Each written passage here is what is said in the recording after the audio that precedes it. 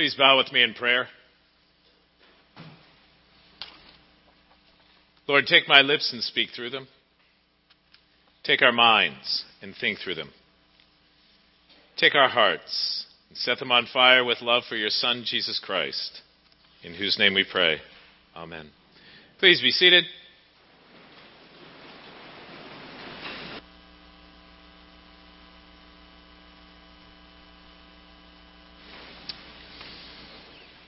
Well, last week we began our Lenten sermon series on some of the miracles of Jesus. And we focused on Jesus turning water into wine.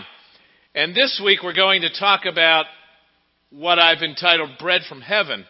And if you notice, the Old Testament reading was when God provided manna for the Israelites in the wilderness.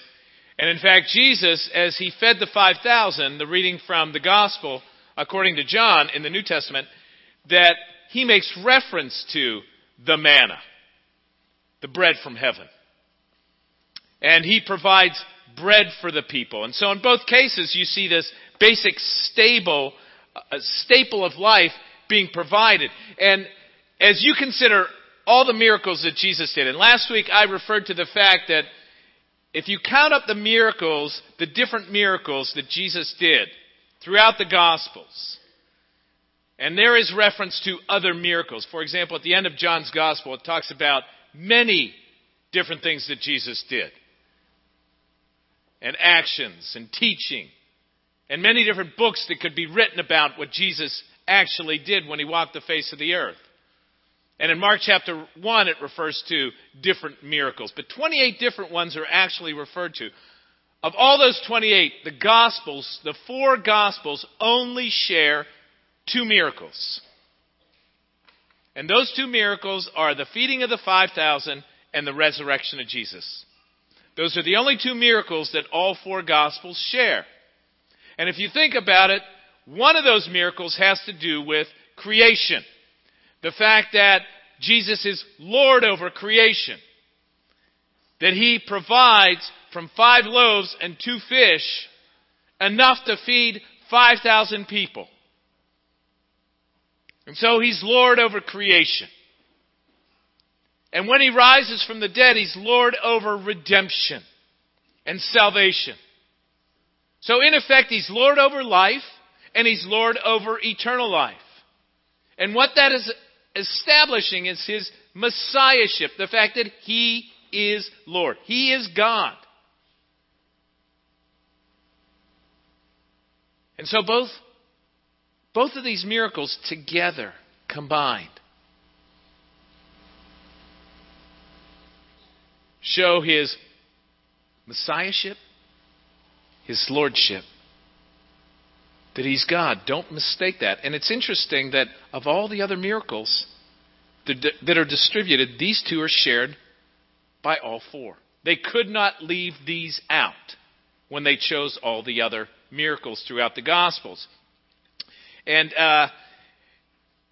in both cases of the Old Testament and the New Testament in particular, where God provides bread, I don't know if you've ever thought about this, that it really wasn't that long of a time that the people were without food. Have you ever thought about that?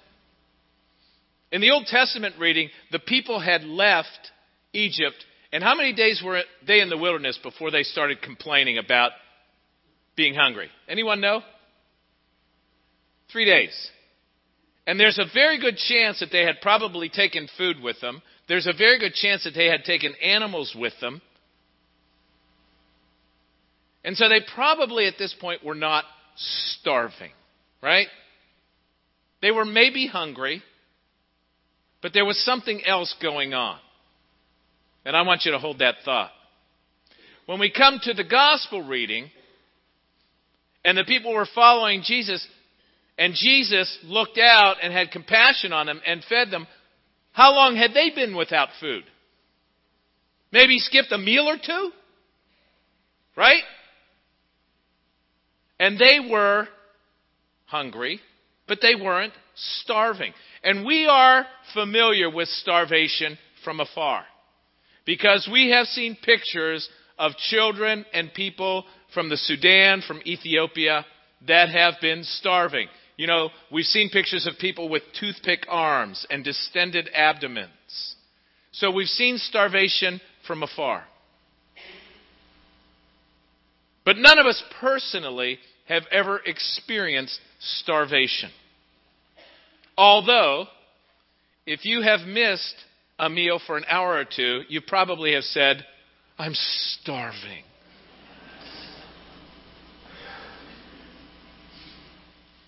And it's the same idea. These people were not starving. But the people that were leaving Egypt were stepping out. They were stepping out from their comfort zone. They were stepping out from what they were used to. They were going out into the wilderness, and there was fear. Because they had lived a certain life, their culture, their people, for hundreds of years. They had lived in an enslaved mindset, as an enslaved people. And they had their meals provided for them. They always knew they were going to have food. And so they weren't concerned about where the next meal was going to be coming from. They weren't wealthy. They probably lived on the edge of survival. But they always knew they were going to eat. Just like the people in the New Testament. It would be the same idea. That they were not the wealthy people. They were the people that lived around Lake Galilee, Lake Tiberias, if you will, because it was known as two different lakes, depending upon where you lived. That they were probably the working people. And they lived day by day, but they had enough. But they had to work for a living. Most of us have never really worried about where our next meal is going to come from. Maybe about what we were going to eat or where we were going to eat, but not about where our next meal was going to come from and if we were going to eat. But bread was one of the staples. And so what we see provided for in the Old Testament reading as the people were coming out of Egypt was God provided bread, and He provided more than bread.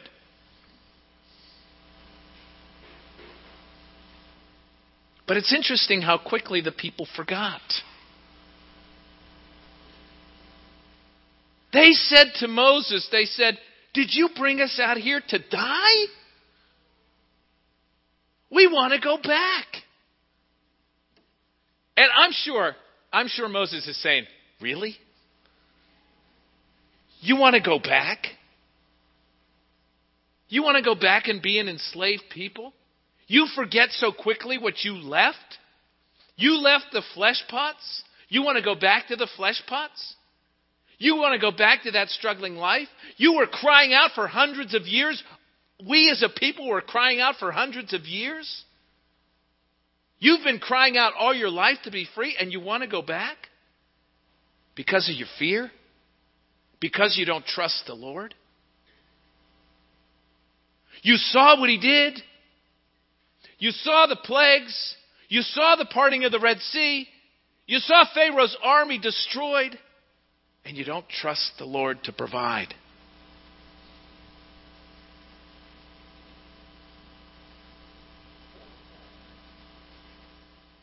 See, the fear was the fear of the unknown. They wanted to go back to what they knew, even though it was an awful situation. It's one of the reasons why I think that people that are stuck in alcoholic families, alcoholic households, oftentimes are afraid to break out of that, afraid to confront it, because they know what they have. And so they try to manage it rather than confront it. It's why some people stay in abusive relationships and abusive households. Because they know what they have. And they think they can manage it. I'm always amazed when I see that. And yet as I read about it or study it or even see television shows about it, I understand because people know what they have and there's a certain amount of security and people think they can control it or deal with it. And so they stay. And so that's what the people of Israel were saying. We knew what we had. It wasn't pleasant, but we knew what we had. We're afraid to step out. We're afraid to trust the Lord. And that's really why a lot of people don't trust the Lord at His word.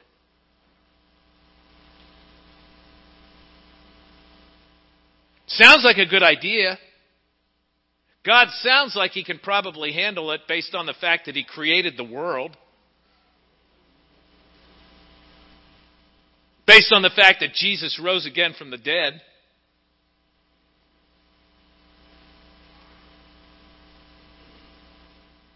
But do we really trust Him? See, that's the bottom line here.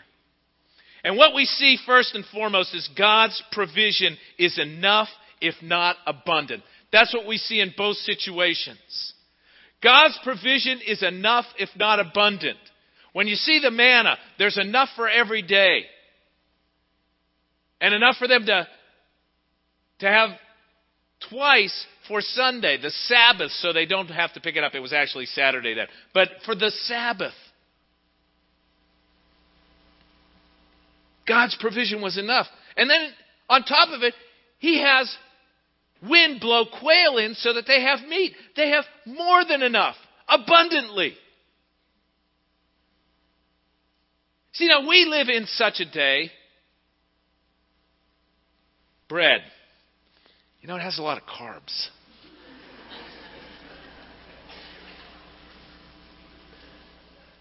I'm on the South Beach diet.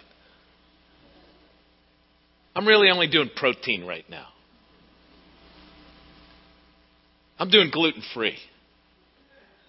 Whatever it is. See, because we know where our next meal's coming from. We got this. We've got control. Give us this day our daily bread. We say the Lord's Prayer. Doesn't mean a whole lot to us. Most of us. Because we're not really seeking to trust Him. Really. But that's what they had to do. And God's provision was enough and more. We even talked about that last time. It was the staple, and it was more than the staple. It was a bonus. There were leftovers. Leftovers. More than enough quail. Leftovers after Jesus fed the 5,000 with 5 loaves and 2 fish. Leftovers. There was bread and there was fish. More than just bread. God's provision, enough and abundant. We talked about that last week with the water turned into wine. Enough, abundant, and the best. When we really understand what God has in mind for us. And I'm not just talking about material things. I'm talking about His design for what life is meant to be as we walk with Him.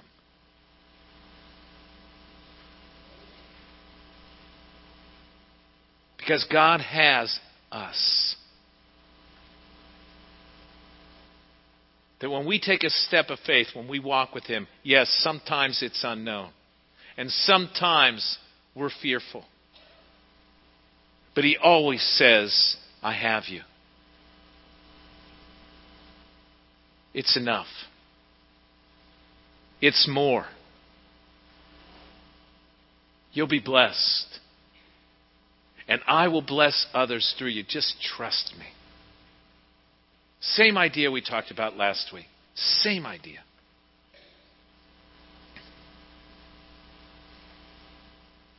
See, we're always looking for the menu, you know? Bread, we want the menu. Cafeteria Christianity. We don't really necessarily want what He's given us. We'd rather pick and choose. We want it our way, in our time. So often, we have such a hard time submitting, giving up, trusting Him.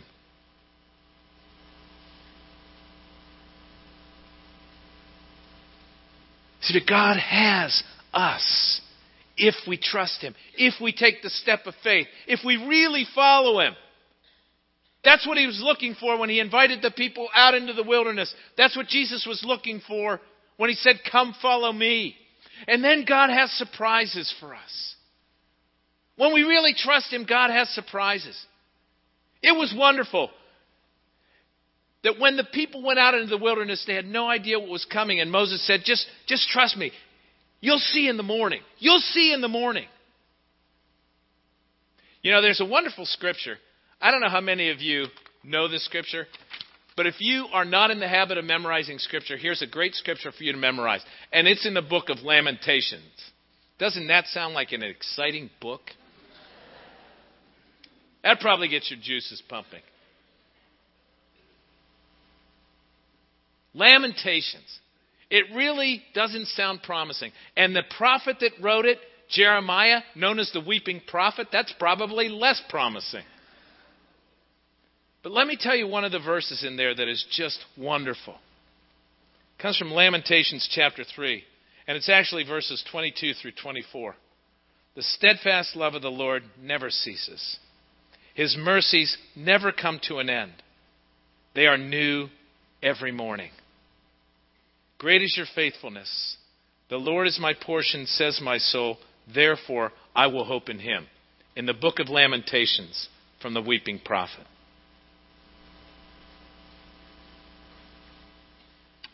You know why they're new every morning, or what God's design and intention is to be? That every morning that we spend time with Him, that we are preparing for His surprises. That every morning we spend time in His Word. Every morning we spend time in prayer. We're looking for Him to move. So that this lesson that comes from the manna, that when the Israelites wake up and they see this dew on the ground and there's this substance that's the bread, it's God feeding them in the morning. That God wants to feed us every morning. He wants to surprise us every day. That when God, through Jesus, in Jesus, fed the people who followed Him from 5 loaves and 2 fish, 5,000 people. What a surprise that would be. And you know how surprised the people were? They're walking out there. And God had promised to feed them. And they're looking out there and they say, "What's that? What's that?" You know, the neat thing about that is that the word manna, doesn't that sound like a really holy word? Manna. Sounds really cool. When we say the word manna, bread from heaven, you know what the word manna means? It means, what's that? That's what the word manna means. It means, what's that? That's why when the people went out and they'd say, "What's that?" It's the word manna. That's why we call it manna. When you say manna from heaven, it means, what's that from heaven? It's a surprise. That what God wants to do in your life is surprise you on a regular basis. With His joy, with His provision, with His abundance.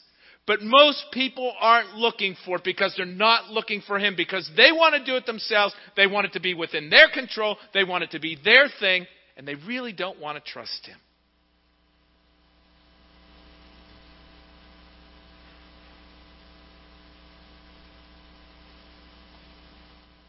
And God says, trust me. Trust me. I'll surprise you with my provision. Trust me. That's what He's saying. So God not only surprises, He blesses. But we have to pursue Him. He wants us to pursue Him. Not pursue the things. Pursue Him.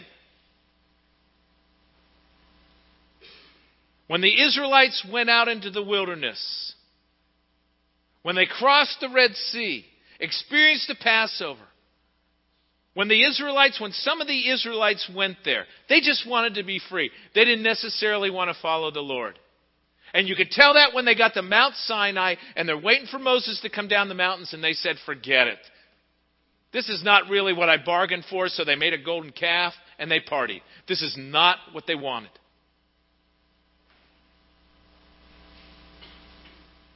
And when the Jews who heard Jesus preach and got fed started to follow him, and he started to preach, look, this is really what it's about. It's about cost. It's about laying down your life. It's about becoming my disciple. And they said, this is not what I bargained for. I just want the free lunch. That's why I'm here. I thought you were going to just feed us all the time because this was really great. We look at great musicians. We look at great athletes. We look at actors and actresses. And we think, man, wouldn't it be great to just be like that? And we think we can do it without practice, without work, without sweat. Trust me, I'm not ready to be Jordan Spieth. I'd like to be.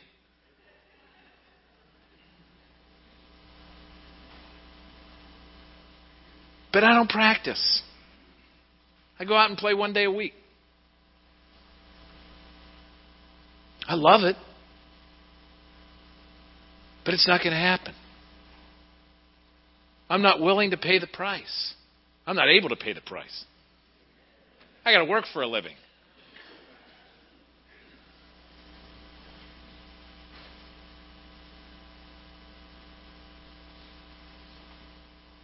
See, what the Lord wants is for us to pursue Him. That's what Jesus was inviting. That's what God was inviting.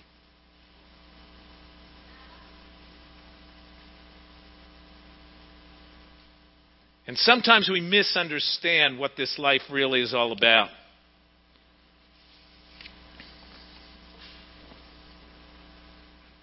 Every Sunday,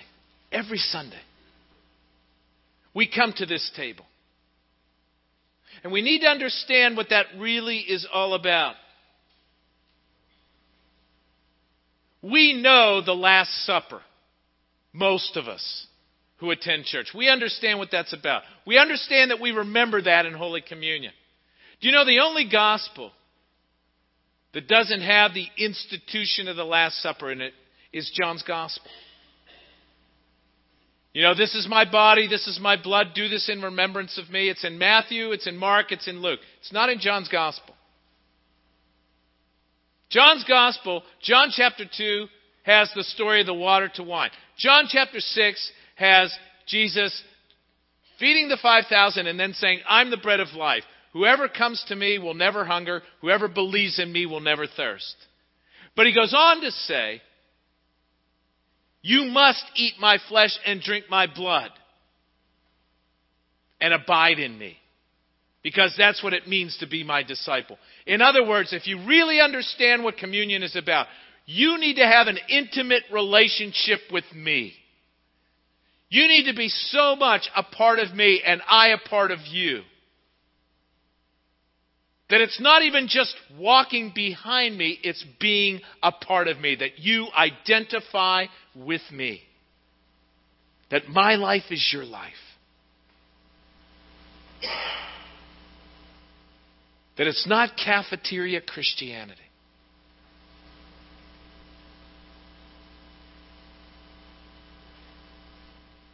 See, most people want a superficial religiosity. That's what most people really want. A little bit of faith, but not too much. Enough to make me feel good, but I don't want to take this too seriously. I want to live my own life. I want to get the benefits, but I don't want the cost.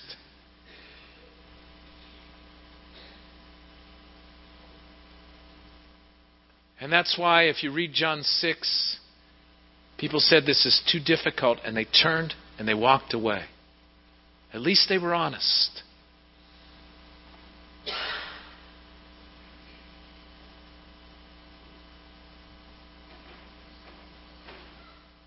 You know, you might be sitting there and saying,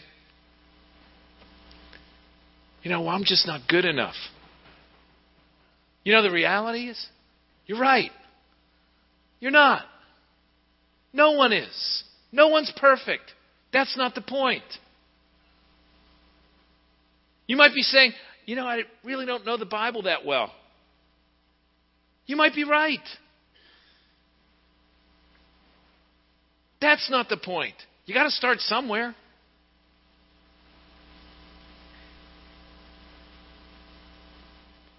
God wants an open heart.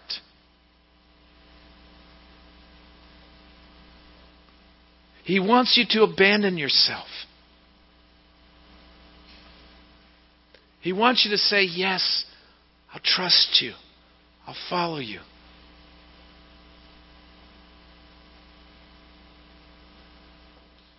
That I want that intimate relationship with you. I want what the communion signifies, symbolizes, dramatizes. That you have become so much a part of me that I identify with you.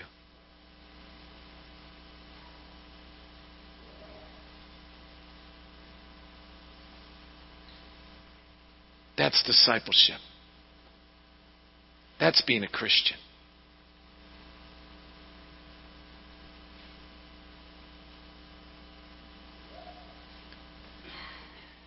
This is not a part-time activity. And you may not feel like you have much at this point. A little boy's lunch of 5 barley loaves, the peasant's kind of bread, coarse, dark, and 2 fish. Probably like little sardines or smelts. Do you know what smelts are? How many know what smelts are? My mom was Italian. My grandmother was from Calabria. So was my grandfather on my mom's side. We used to have the 7-course fish meal on Christmas Eve, the Italian fish meal. If you don't know what that is, you can look it up. My dad hated it. There were these little fish called smelts. I could deal with it. They weren't great. But it was considered like the poor man fish. God took this little boy's lunch, this poor little boy's lunch, and He blessed 5,000 people, and there were leftovers. That's what God can do. With a heart that's open, with a life that's given over to Him.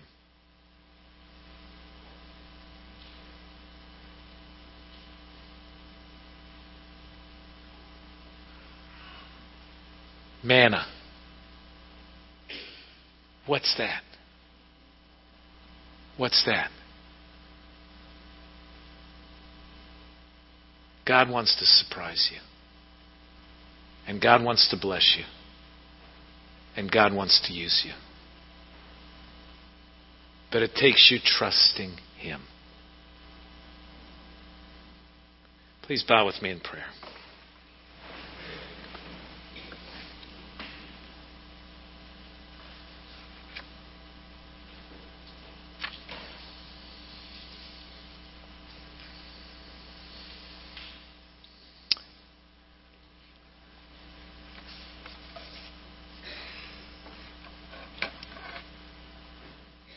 Lord, the world calls us to live for ourselves, not for you.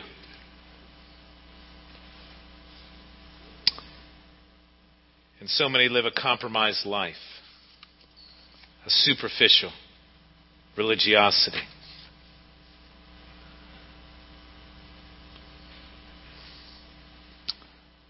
And you call us to true discipleship, to be abandoned of ourselves and wholly trust you. That you want to surprise us, and you long to transform us.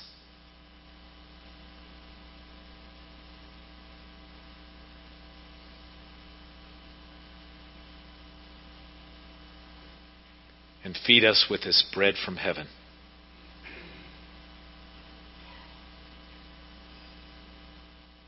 That we might never hunger again